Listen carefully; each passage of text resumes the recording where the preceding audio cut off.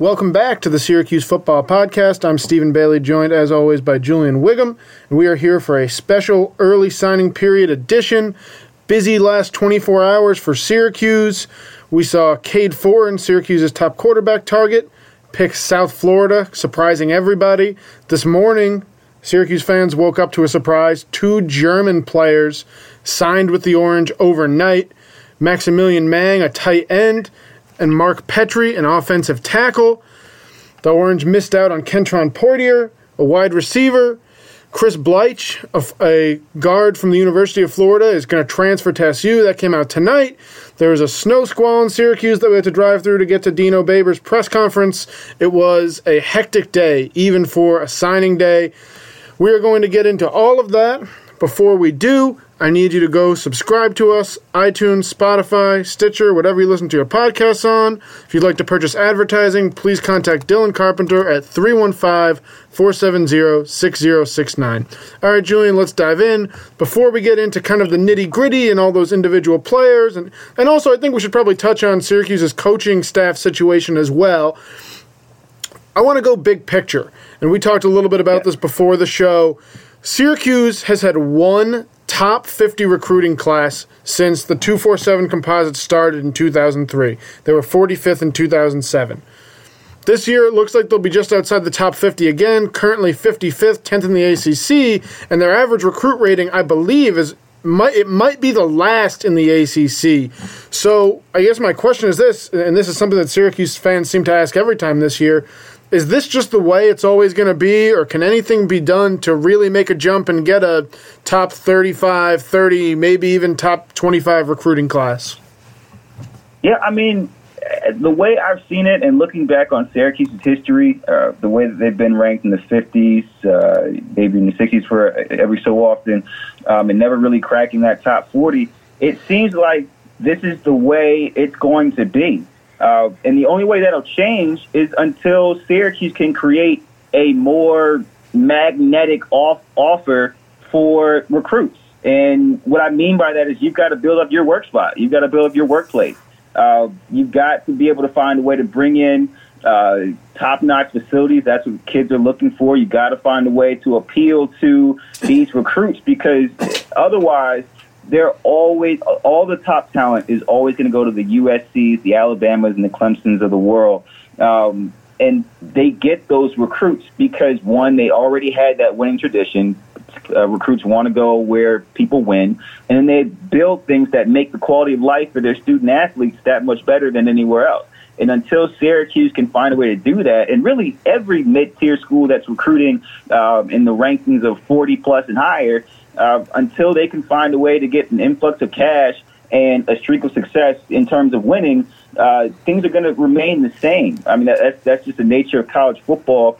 And for Syracuse, they've got 2 of the other 3 components that I think makes them successful in terms of coaching, which I consider quote unquote management, and then developing their talent. I think that the strategy has been good. I think in terms of beating teams that they're not supposed to, the Clemson upset, the Virginia Tech upset, the way they played Clemson back in 2017, I believe it was, the close but not quite. The strategy is there. The development is there. You've got a bunch of NFL prospects on the defensive side of the ball.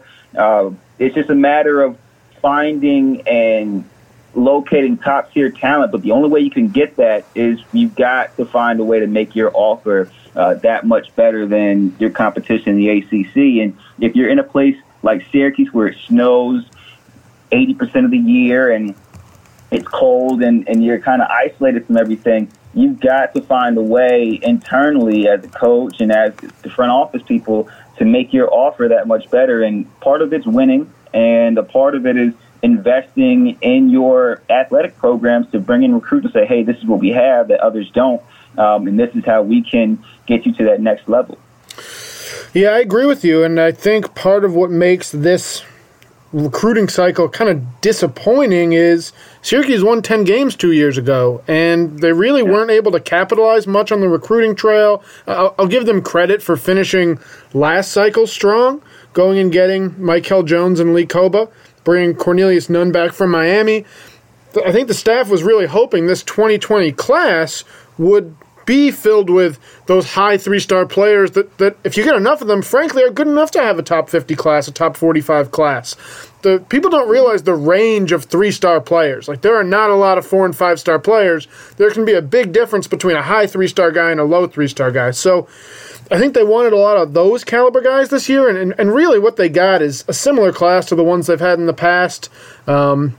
If the players who they've assessed and like better than other schools, if they pan out, great.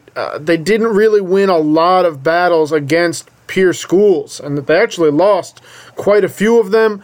So not being able to build on that 10-win season, I think maybe if winning, even without a big influx of money is enough, we might have been able to see that, but it didn't happen. I will say the school got a $25 million donation from John and Laura Lally in September to the athletic department. We will see how that is used, but you're going to need a lot of those. Clemson gets those all the time, and I understand that's at the very top, but I agree with you. You really need probably both, multiple winning seasons and an influx of cash to make that jump. And I still can't say I've seen anything covering the program for the last 6 years that makes me think that is imminent, which is what makes it so hard to win at Syracuse if you're Dino Babers. I will say, under the Babers tenure, the one guy who has consistently gone out and gotten highly ranked players is Nick Monroe. He's recruited South Florida well. He got Damian Alford, made a hard push for Kentron Poitier. He has recruited New York City well. Terrell Williams, Kadir White was a 4-star recruit. He has not panned out yet. But it seems like when they get a good guy, it's Nick Monroe. And even when they're in a contested recruitment, Nick Monroe sometimes seems to be brought in to help sell the program. Julian, I know you kind of crossed paths a little bit with him in your recruitment. What about Nick and what he does, do you think makes him a good recruiter? I think he's just a personal guy. He's a great salesman, and part of what goes into being a solid salesman is, one, how well do you relate with who you're dealing with, right? And I think Coach Monroe is really good at relating with the recruits he wants, because he has this special idea about everyone he interacts with, right? So, big key when I was at Dwyer, he was recruiting a kid named Daryl Hunter, who was a corner. He was, lined up across from me at Dwyer. And what Daryl loved about him was he had a plan for him. Like, Daryl would always be excited coming back to Coach D's office saying, I got to work on this, I got to work on that. Because, what Coach Monroe was telling me is I'll either have a chance to play right away, or I'll be getting in, and he'd be giving him tidbits on, hey, this is what you can think about, this is what you can work on. And there was a real investment into the recruit, and there was a real plan for him. And I think Coach Monroe's appeal is he can describe the plan he has for you as a recruit, while he's sitting in your living room. And I think recruits really value that, because when you're a 17, 18-year-old kid, one, you're trying to look as far ahead into your future as you can. And while that's obviously difficult being a teenager, worried about everything else under the sun, when someone comes down and sits with you and has an actual plan for how they expect you to be utilized inside of their program, that really resonates with the recruit. And that was big for me with Coach Anselmo.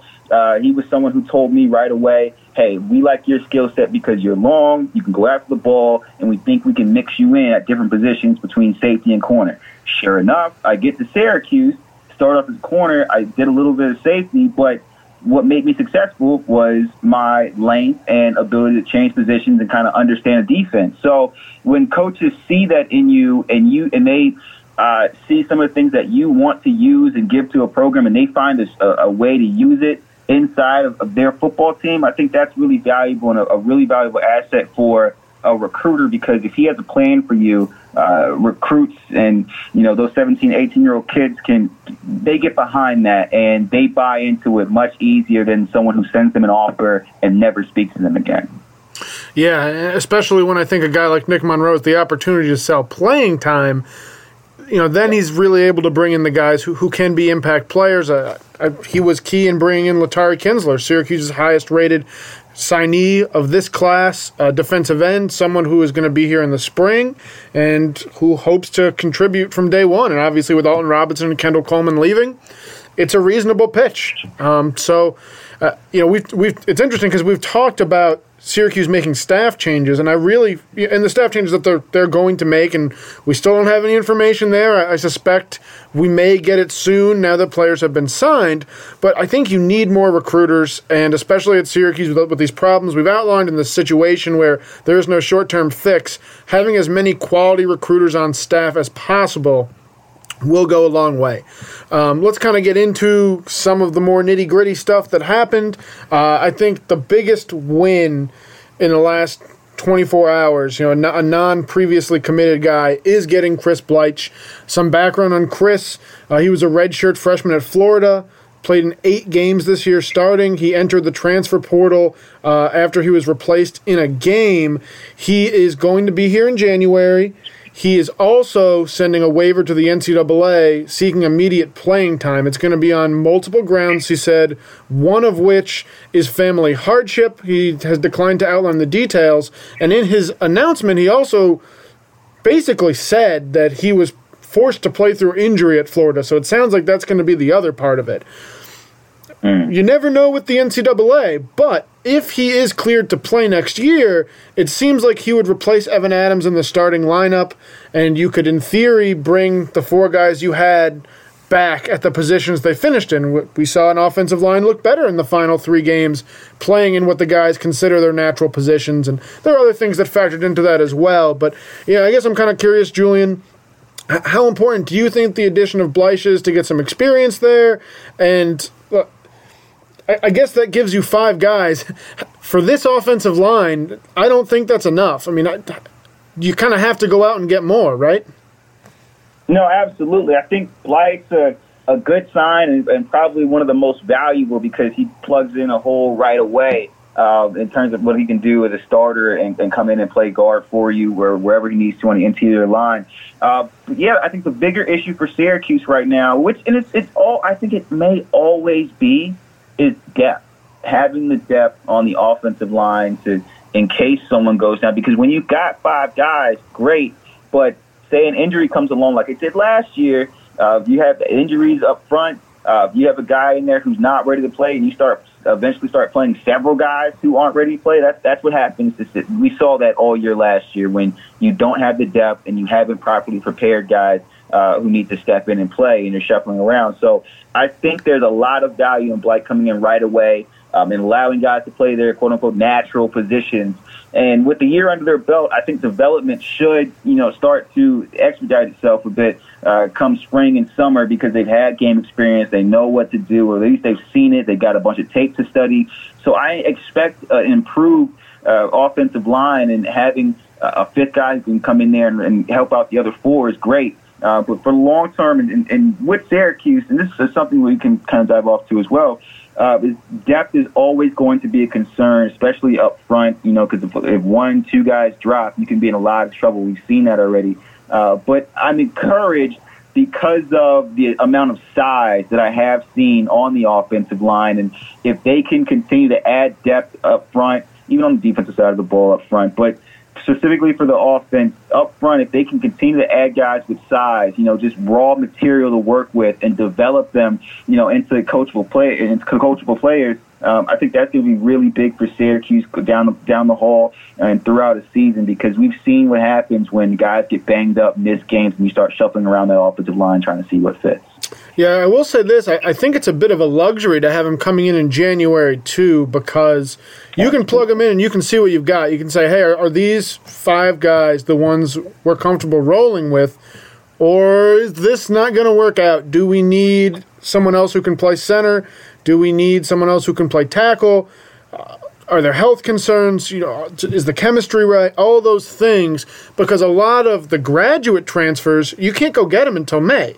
So I think he is one player who will have a lot of eyes on him in spring. I will say the player who I thought I would be watching in spring most intently did not choose Syracuse. Cade Fortin, the former North Carolina quarterback, shocked everybody on Tuesday night following Jeff Scott to South Florida.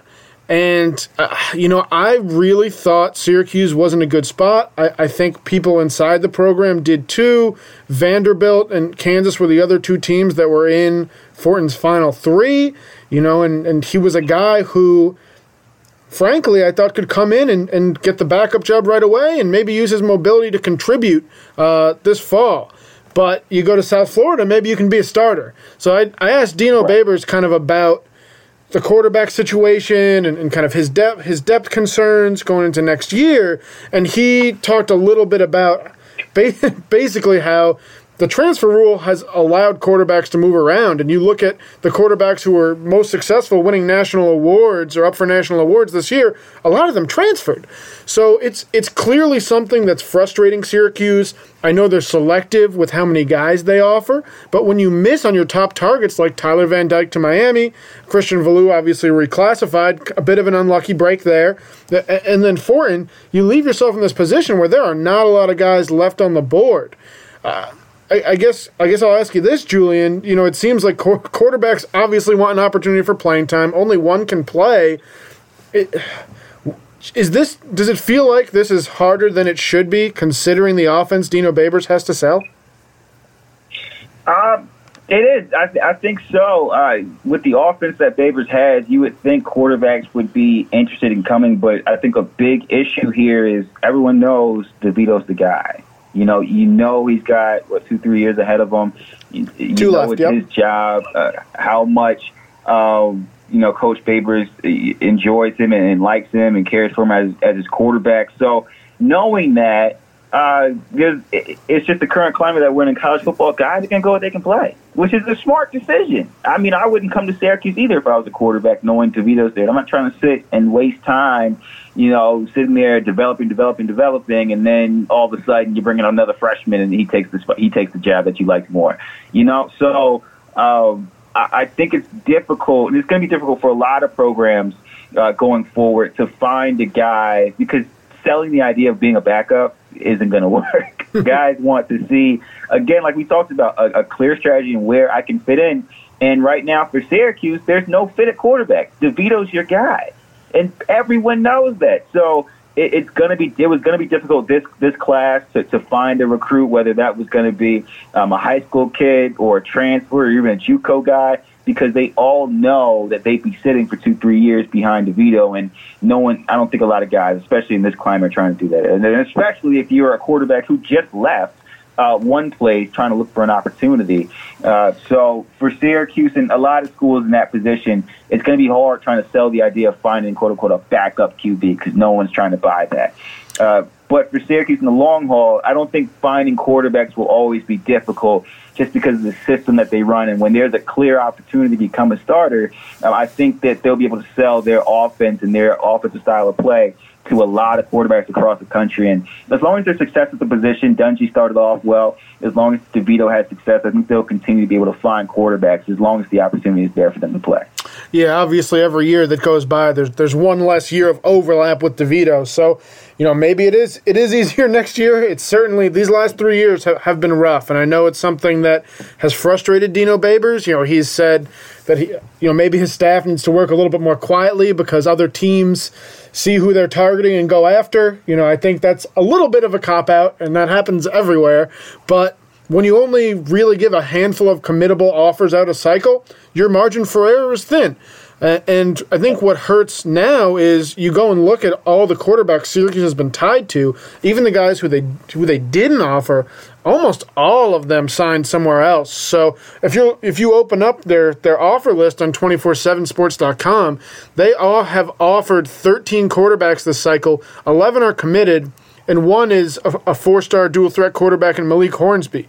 So the only guy on the list who you've offered and is probably a reasonable guy to pursue is Mekhi Hagans from St. Louis. And I wouldn't be surprised if Syracuse ramped up their interest in him, but they're going to have to look at the JUCO ranks. Maybe, it's really hard to pull in a grad transfer for a backup job. I don't think that's really possible. So you're in a tough position because you've kind of aimed high, and they've done that, the last couple of years as well. They're very selective with who they take at quarterback. So to me, that was the real low point, of the day. I guess if that's kind of the good, the bad, and then the weird is, these two German guys. I mean, we can touch on them for a little bit. I didn't realize either one was really in play until yesterday when I saw Maximilian Mang, the tight end, tweet that he got an offer, and I kind of got in touch with him, and he hinted that he would be signing with Syracuse, but he has got a really interesting story. So he has not played any organized football in America. He took 5 trips to the U.S. in the last 6 months, basically to camp. He didn't even start playing football until a few years ago, but he's 6'7", 250 plus, tight end. He may ultimately grow into a tackle, but he wants to try and prove himself as a tight end. Interesting guy. His background in athletics is kind of deep. He started playing soccer when he was a kid. He said he played competitive table tennis for 3 years, from ages 7 to 10. So I'm sure he's going to light up the team room, and I really hope videos get out of him playing some ping pong against the Americans. Maybe 2-on-2 ping pong. That would actually be pretty cool. And then he played volleyball for 6 or 7 years, and he was actually on the extended youth national team. And he played in the national quarterfinals. His club team did the under 14 years. So super athletic guy, and to me, just kind of someone who I think Syracuse is putting a couple chips on and hoping he pans out. He's got the size, and I guess kind of a similar case for Mark Petrie. He's an offensive tackle. He did a year at JUCO, so he's 4 to play 3. He's going to come in as a sophomore. Both those guys January enrollees. As someone who lived the college life in Syracuse, what what do you think it's going to be like for these two guys coming in? And I guess what's kind of your initial reaction on a couple of? I don't know if Syracuse has brought in German guys before. Dino Babers didn't seem to think so. I can't think of anyone off the top of my head. What was kind of your reaction when you saw that? Yeah, so I liked the move and with both signings between Max Mang, Mark Petrie. I like the signings because, again, for Syracuse, I really like the idea of them going for size. At 6'7", 230, I think if the evil recruiter in me is going to tell him, yeah, we think you can play some tight end, and then feed Max until he's a tackle, that would be the evil recruiter in me, because he has so much size. And having that been a tight end, like there's obviously going to be some ability to move, some athleticism. Throw him at tackle, all of a sudden he's that much more valuable for you. So if it were me, I'd be selling him on the idea of tight end, feed him up, get him fat, and throw him at tackle. For Mark Petrie as well, great size, 6'5", 2. These are guys that you could develop, and I don't mind Syracuse taking these risks because you're in a position where you have to. You have to take risks on guys that may have flown under the radar, but may have a trait here or there that you think you can work with, because that's what helps your program. I don't know how many offers did Eric Dungy have coming in? 2 or 3. I'm sure they're from small schools. All of a sudden, Syracuse takes a flyer on him. He ends up being one of the most impactful players in Syracuse football history. You've got to take chances on guys and see what they can become, because you're not getting those 4- and 5-star recruits at a whim like the Alabamas and Clemsons of the world. So I like the move and trying to get these guys in because maybe they have traits here or there that coaches feel like they can work with. But if you're Syracuse or these smaller schools that are in that mid-range in terms of recruiting, I think it's smart to take flyers on guys when you can, just because of the upside. And if you're Syracuse, you're not really losing anything anyway, being in the recruiting spot that you are. Mm-hmm. Yeah, Eric's a good example. We won't sell him too short. You got Nevada, Navy, UNLV, some Ivies. So definitely point taken. But if you're listening, Eric, more than two, more than 2. All right, let's go over to some fan questions. Daryl Albert, Stephen, as I said to you this morning, the QB situation has to be addressed.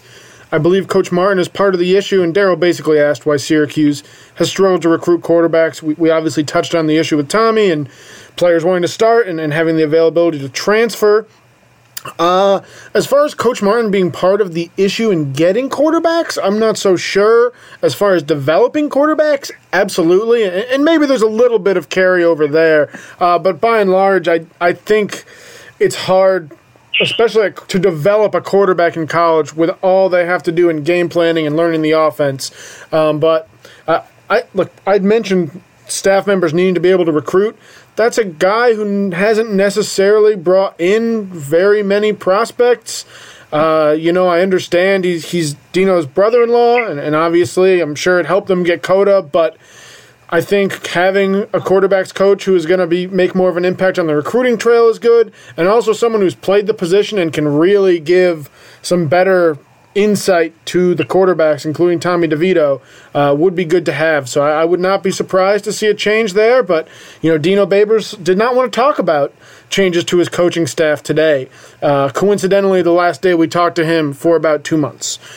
James Austin, good friend, what's your thoughts on Dino being quiet about a recruit and his secrecy about how many scholarships are still available? So that was Bleich. I think they were just waiting for him to announce his commitment, and he said he signed what I believe is financial aid paperwork. The school hasn't recognized that yet. I don't know if he's got to go through admission still, or it's winter break already, so I think it's just it's not quite official yet internally, so I don't know exactly what hoops they were jumping through, but that's all that was about. Secrecy about how many scholarships. I think he was kind of just goofing around a little bit.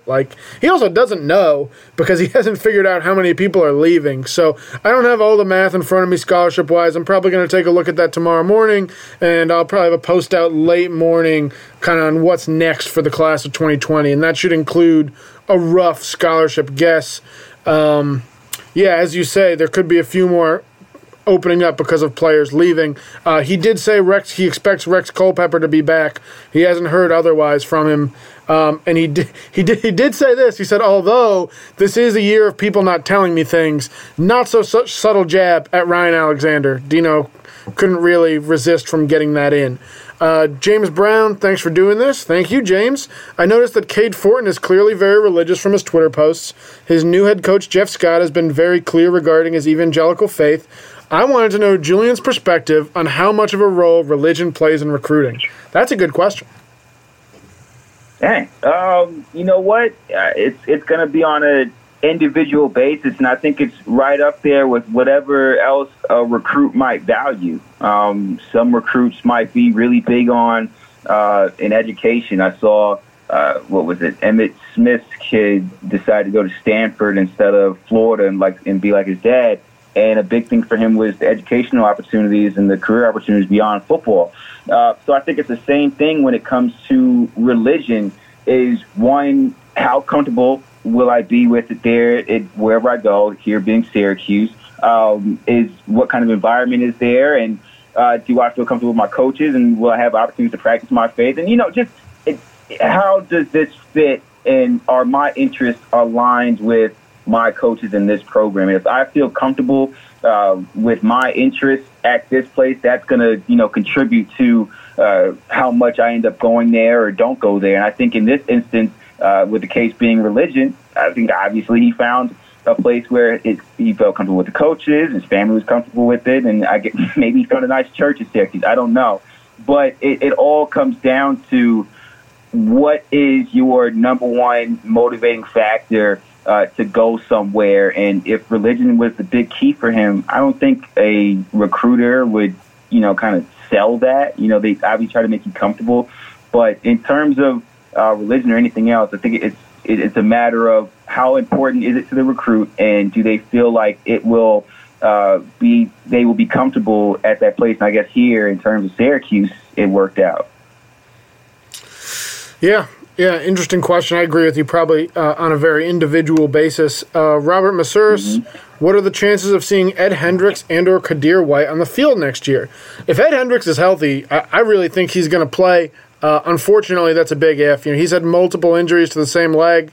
Really rough. It's hard not to feel bad for him. I believe he was the top-rated guy coming out of D.C. his cycle, maybe top 5 or so. Straight burner, guy who can get over the top. And yeah, he just has not been able to stay healthy. Dino Babers said, they had a couple things done with him. I don't know if that was surgery again or not, but we'll see if he is able to get on the field in the spring. I know he's someone who has worked hard behind the scenes, and hard not to pull for a guy like that to at least get a chance, because he really hasn't gotten to play since he got here. Kadir White, we've talked about a lot on the show. We will see. I think a lot of people have kind of written him off. For me, the jury is still out a little bit. I'm giving him the 2-year window that his high school coach basically said he needs. But frankly, if he doesn't show something by the end of this fall, it's going to be hard to imagine the development coming.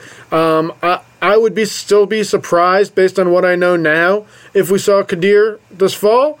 But for a guy that size, if it clicks, he can obviously do some things physically that other people can't. Let's skip down. That one was about Bleich before he signed. Doc Vernald, out of this group, who has the biggest upside? That is a very difficult question to answer. I would say one guy who I really like is Stephen Mahar, the tight end from Rochester. Super, super athletic guy. Dino basically said, we don't take players from New York unless they really deserve it. And they're pretty strict about that. And look, they got more guys from Germany than New York in this class. So, I don't know exactly what that says, but it definitely tells you they're not taking players from New York just to take them. I think Mahar is going to come in and probably have the opportunity to learn behind Aaron Hackett and Chris Elmore and Luke Benson, frankly, probably redshirt. And then Hackett and Elmore are gone. So he can step in that second year and have a very significant role, probably alongside Luke Benson, who I know they want to get bigger, but is still probably going to be a catch-first kind of tight end, where Mahar is probably a little more versatile. He can certainly do things in the passing game, but he can be a powerful blocker as well. So, that's the guy who I kind of have highlighted. I think if you look at the other guys that stand out are the ones that are the most highly rated, so I don't want to just read off the top of the class. But yeah, Latari Kinsler is a high upside because he could start in his first year. Damian Alford's their second highest rated commit, 2021 guy who reclassified to 2020.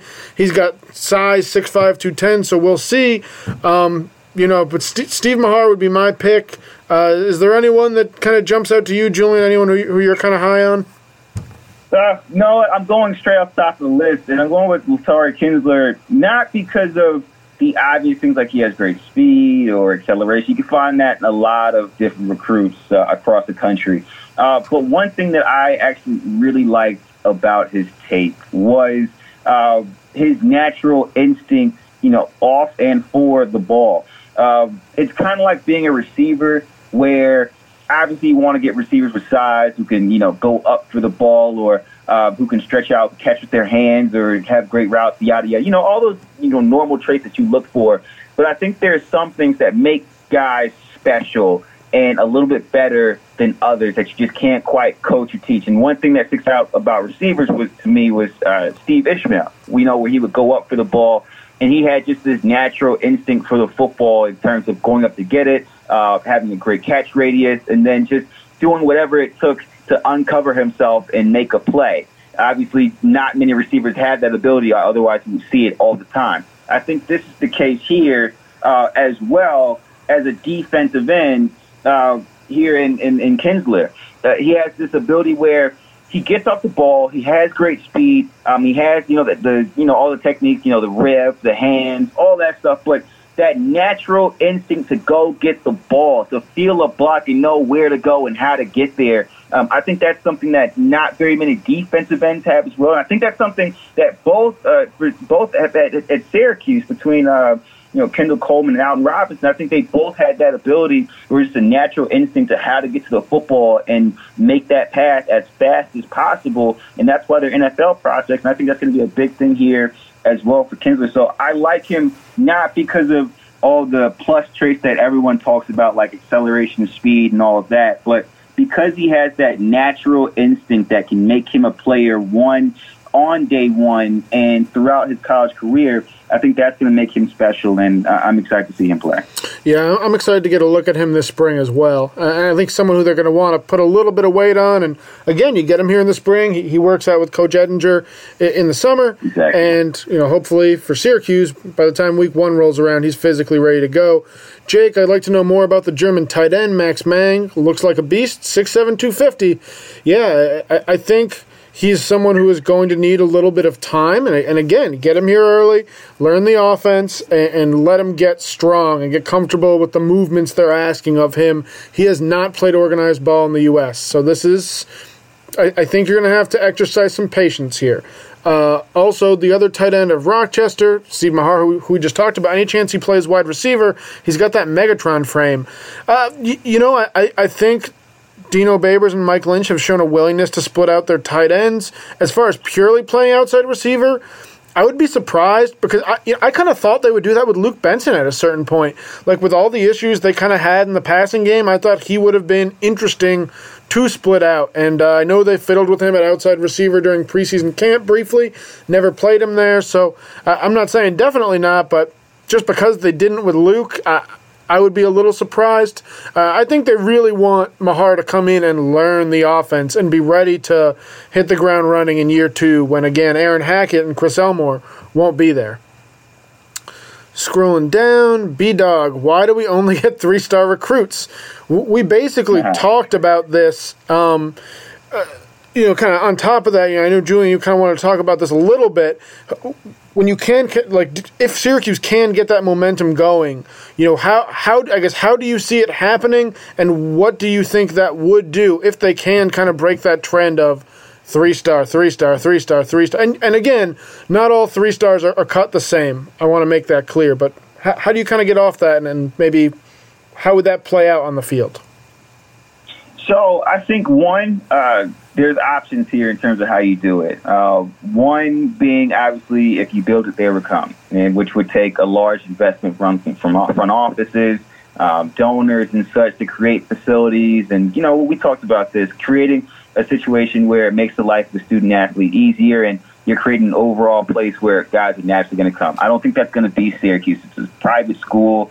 I don't think they have half of what Clemson or Alabama or any of these schools are ever going to have. I just don't think it's ever going to work that way. But then comes the winning aspect of it. Players want to play for top programs. I can remember back, Jacoby Brissett was my quarterback back at Dwyer, right? Starting quarterback for the Colts. And I can remember when I got my offer from Syracuse and Indiana on the same day. And Jacoby was like, "Hey, man, heard you out first, too." And I'm like, "Yeah, I think it's going to end up being Syracuse." And he was like, "Why would you go there?" I was upset because I was like, "Man, that's my place. Don't play my school." But he was like, "They don't win. And if they don't win, obviously that means they don't have good people, and that'll hurt your development." And I was like, well, I'll figure it out when I get there. I'll be the development, right? Big-headed 18-year-old kid. But guys, and he ended up being, a 5-star guy where everybody wanted. But a lot of those top guys care about going to a winning program and having other talented guys there because they'll develop. So for Syracuse, I think a big key for them in terms of kind of bolstering their idea of getting 4- and 5-star recruits to hit is, one, when you sell, you got to sell NFL potential. And I think we're already starting to see that a little bit in this year's recruiting class with the defensive end position. Between Alton Robinson and Kendall Coleman, both those guys are going to get NFL opportunities.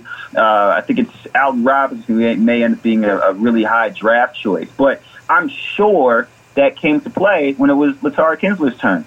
You're telling a guy, "Hey, we've got an opportunity for you to play right away." That's always going to be a Syracuse selling point whenever you're a mid-tier school ranking in between 40 and 75. Always got to try to sell. There's an opportunity to play right away. Then, boom, there's NFL opportunities here. We know how to coach you up to get there. You have the intangibles. We'll do everything else to get you there. You'll be on the field. You'll have the tape. You'll have the experience. We'll get you there. That's the selling point. And then, boom, now you've got this 3-4-star kid who's coming into Syracuse. And I think that's a big thing for them. And we've seen it with the quarterback position as well. Dungy's playing well. They sold their offense, though. They sold the offense and what it could be, what you can do in it, how you'll fit. And then we have Landon DeVito. So I think for Syracuse, when it comes to getting past the 3-star recruits, I don't think they'll ever be able to quite build it because there's so many other programs so far ahead of them that they'll never just be able to rely on this is Syracuse, this is what we've got, this is what we do.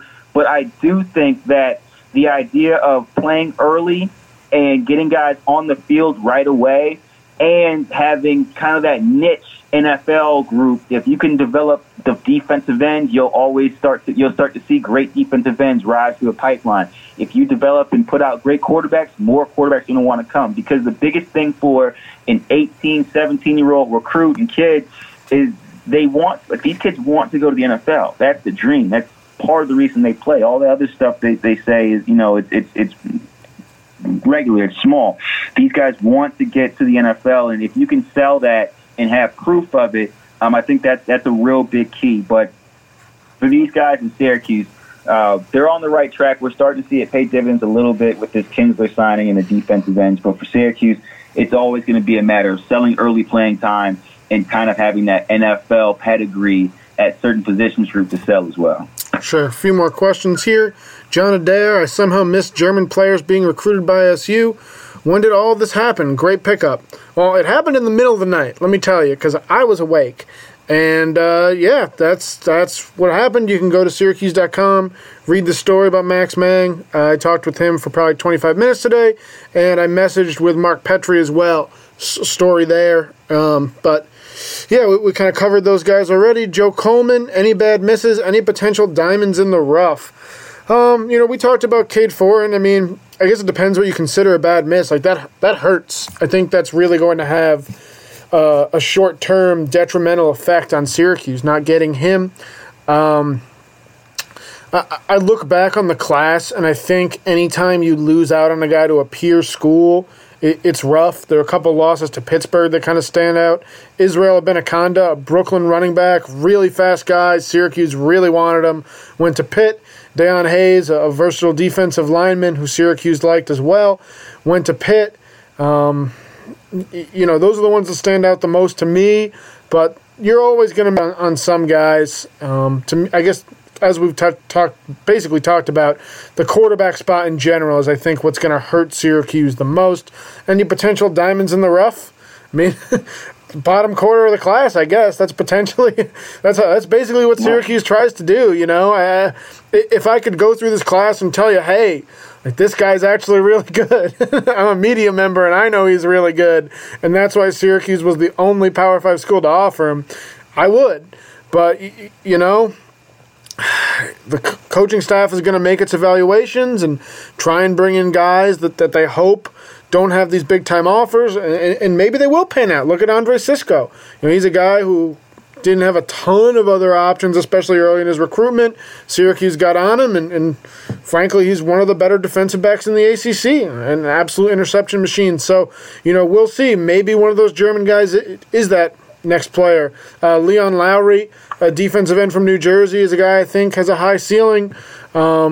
But, it's just, frankly, it's throwing darts. And there's no one who I think is clearly missed out on by all the other college football coaches who have a way better eye for talent than me. And last one from our friend Kyle Nebawanek. If Bleich doesn't get the NCAA waiver, who do you see taking over Evan Adams' spot? If Syracuse is doing this right, not somebody who's on the roster right now. While they think they do like Patrick Davis, I think they got to go bring in somebody else to start. I think ideally you get a guard so you can keep the players in the same positions. I don't necessarily have a name who I think they really want to go get, but there's going to be more and more players who go in the portal. Grad transfers are absolutely accessible in a situation like this. Junior college players as well, and I think more and more of those guys will come into the public eye as the post-signing day coaching shift kind of begins and players, see that they're not going to be playing somewhere, and they decide to search out kind of greener pastures. Good question, and we'll be talking about that offensive line again. There's no doubt about it.